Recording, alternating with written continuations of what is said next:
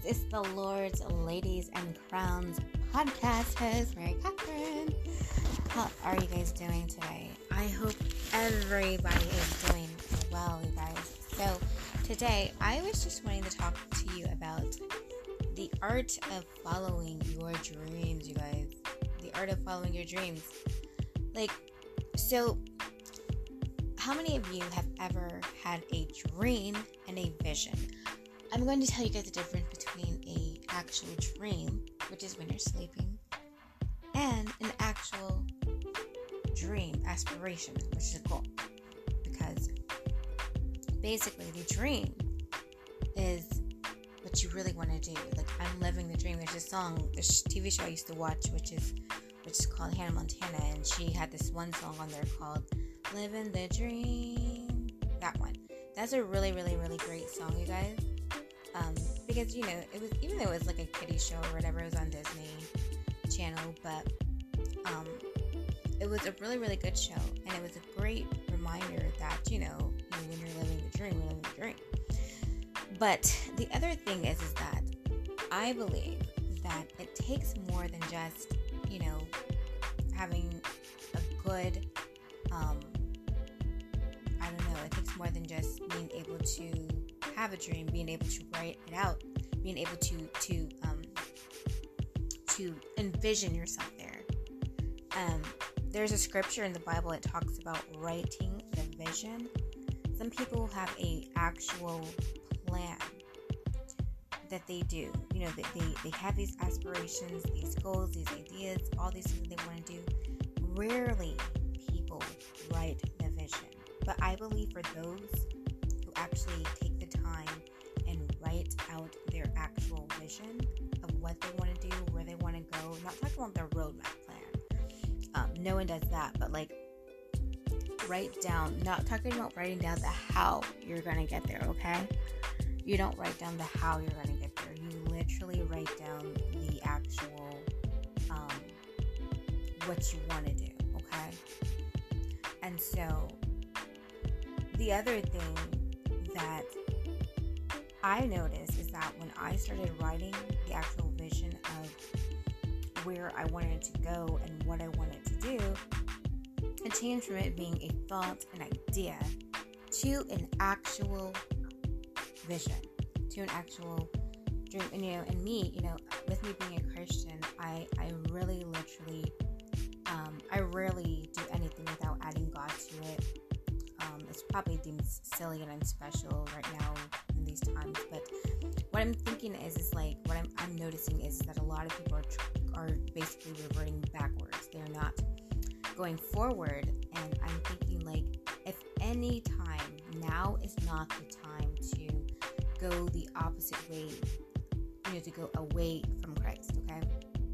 Now is the time to push forward, lean in, and run to Him at all costs, because time is winding down, you guys. I like to look at the actual Instagram reels and social media reels and stuff. I like to look at those, and I like to look at them because there's a lot of Christian TikTokers and Christian people who do reels, and they were talking about, just looking outside, wondering what day of revelation we're living in. And I'm like, yep, it's pretty much, yeah, that's what I do. That's what we're doing. And it's funny because, the references, I guess it's not funny if you don't get it, but it's funny because, although we're joking about it and we're being lighthearted about it, which is a good thing, we're not supposed to be super serious about it, but the thing is, the seriousness of it is that, guys, it's almost game over. It's, almost midnight, and, after the clock strikes 12, we're done. We're done now. But anyway, so my tip is to in order to be organized when you're writing a vision, when you're writing out what you want to do, the best way to do that is to stay focused as much as you possibly can, okay? So solicit help from those who are in your corner, okay? Solicit help from people who are going to support you. Don't solicit help from people who don't mean you any good, okay? Don't do that. Don't solicit help from people who are going to talk you out of your vision or talk you out of your dream. Don't solicit help from those people who are going to get jealous if you get successful. But also, be very careful about who you take along on the journey. Because not everyone is going to be supportive. Not everyone is going to cheer you on. There are some who are going to be with smiles on their faces, will smile in your face, and then, in the back of their mind, they're thinking like, I hope you fail at every corner. And they might actually be, secret. They might be playing double agents, by being like secretly. They will be probably taking an actual active role in making sure that you fail. Be careful about those people. I literally have dealt with people like that. I've dated people like that. And I was like, I'm not going to, and I just kind of think, and I'm grateful, and I think about it, what would have happened had I married that guy, like if I married him, then, I'd be stuck, right? Those people who secretly, they don't wish you well, they secretly are, hoping that you will fail. They are secretly hoping that you will be, I don't know how to say this, but they're secretly hoping that you're not going to get ahead of them, because they're like, well, I've got to keep my eye on them, because if not, I'm going to lose. I'm going to, they're going to beat me. What if, okay, this is just a scenario. What if you aren't their, what if you're not their competition? Their competition is steadily gaining on them. Their competition is about to pass them. And because they're too fixated and focused on you, they end up getting left in the dust because they were not minding their business and they were trying to, focus more on what you're doing than on what they are doing. So their competition snuck up behind them. And was like, whoo, passing by. Imagine like in the Olympics when there's the people who race, the people who, the relay race, or imagine them if they were getting ready to pass the baton, but they were too worried about the person on their left or the person on the right getting to the baton before them, and they took their eye off the baton as their partner ahead of them, as their teammate ahead of them was trying to pass them the baton, and they missed it in that split second because they took their eyes off the prize. They took their eyes off the goal. What happens when that happens? What do you do? How do you get past that? Do you think that they're going to sit down and be like, oh man, I dropped the baton? No. They're going to slow down their pace enough to pick it up so that they don't hurt themselves, and they're going to keep going. And in the process of them keeping going, they're going to regain their pace or faster than their opponent.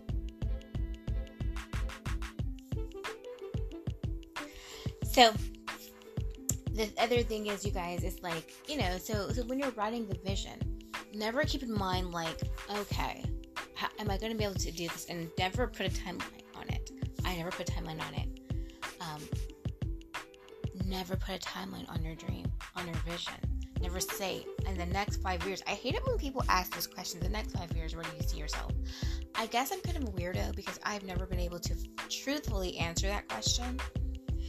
And I like this, and I say it like this is because I am literally a live every day, as if it was your last type of person, or live every day as if it was not promised kind of person.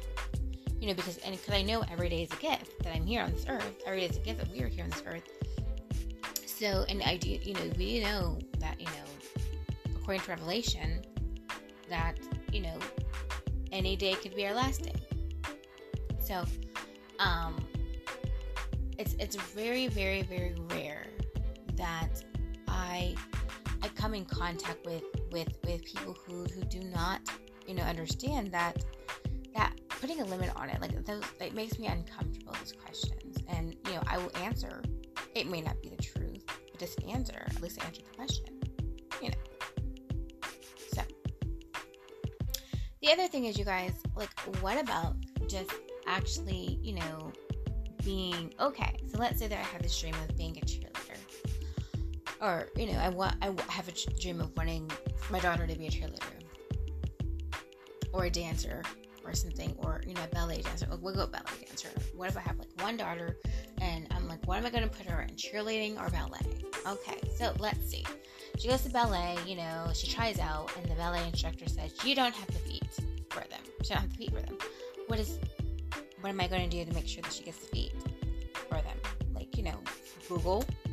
If the ballet instructor doesn't tell me what exactly that means, or what exactly I can do, I'm going to Google for my little girl what I need to do to make sure that she has I'm using air quotes, the feet for ballet. I'm going to make sure to teach her poise, elegance, and to be a lady. And that ladies are not just ladies on the outside, but they're ladies on the inside. They're, being beautiful and pretty does not, on the outside is great. You can put, even makeup on a pig and make it pretty. But another thing is it can radiate. It has to radiate from true beauty. It radiates from the inside out.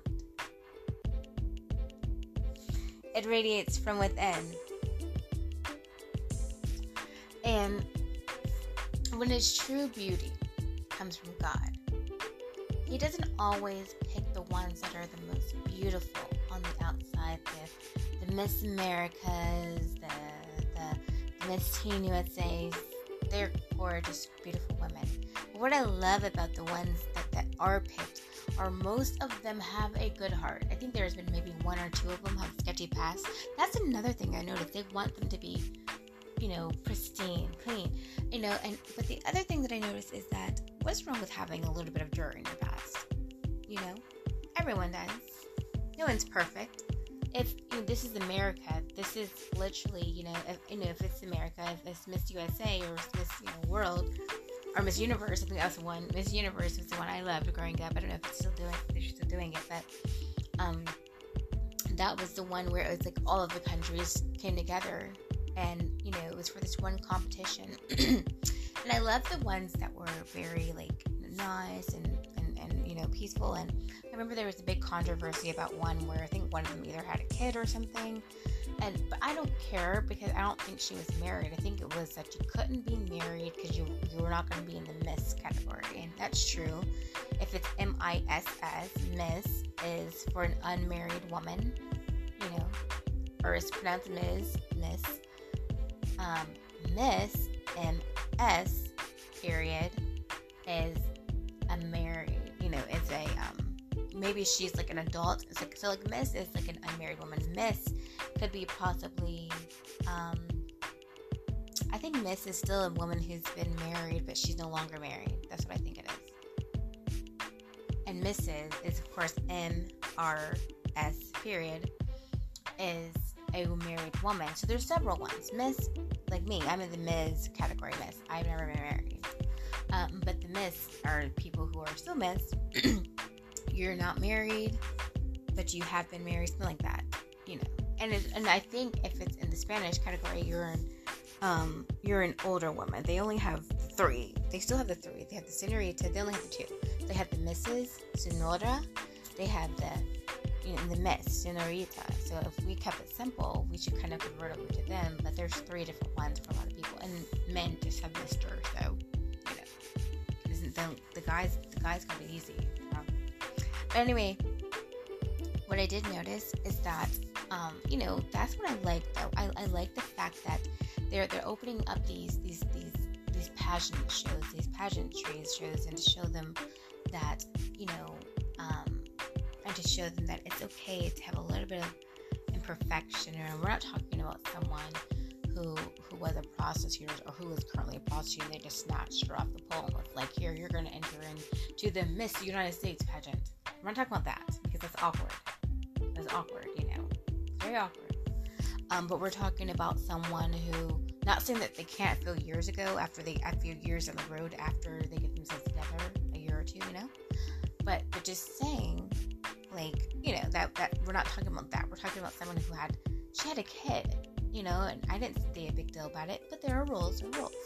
So, maybe she can enter in the one that, they support that. I was shocked about that. I was like, I didn't know this kind of rule existed. But, you got to, also they have the strict eating with the bitey type rules. I never been the bitey type of any of them. So, whether I had a kid or not, I've never been that type in my life to ever been like, oh, I'm a threat in that way to those kind of women. I probably would have been more like the target of their bullying because of the way I looked. Whatever. Stereotype, whatever TV shows you. It's true. But yes. Those could have been the one thing that,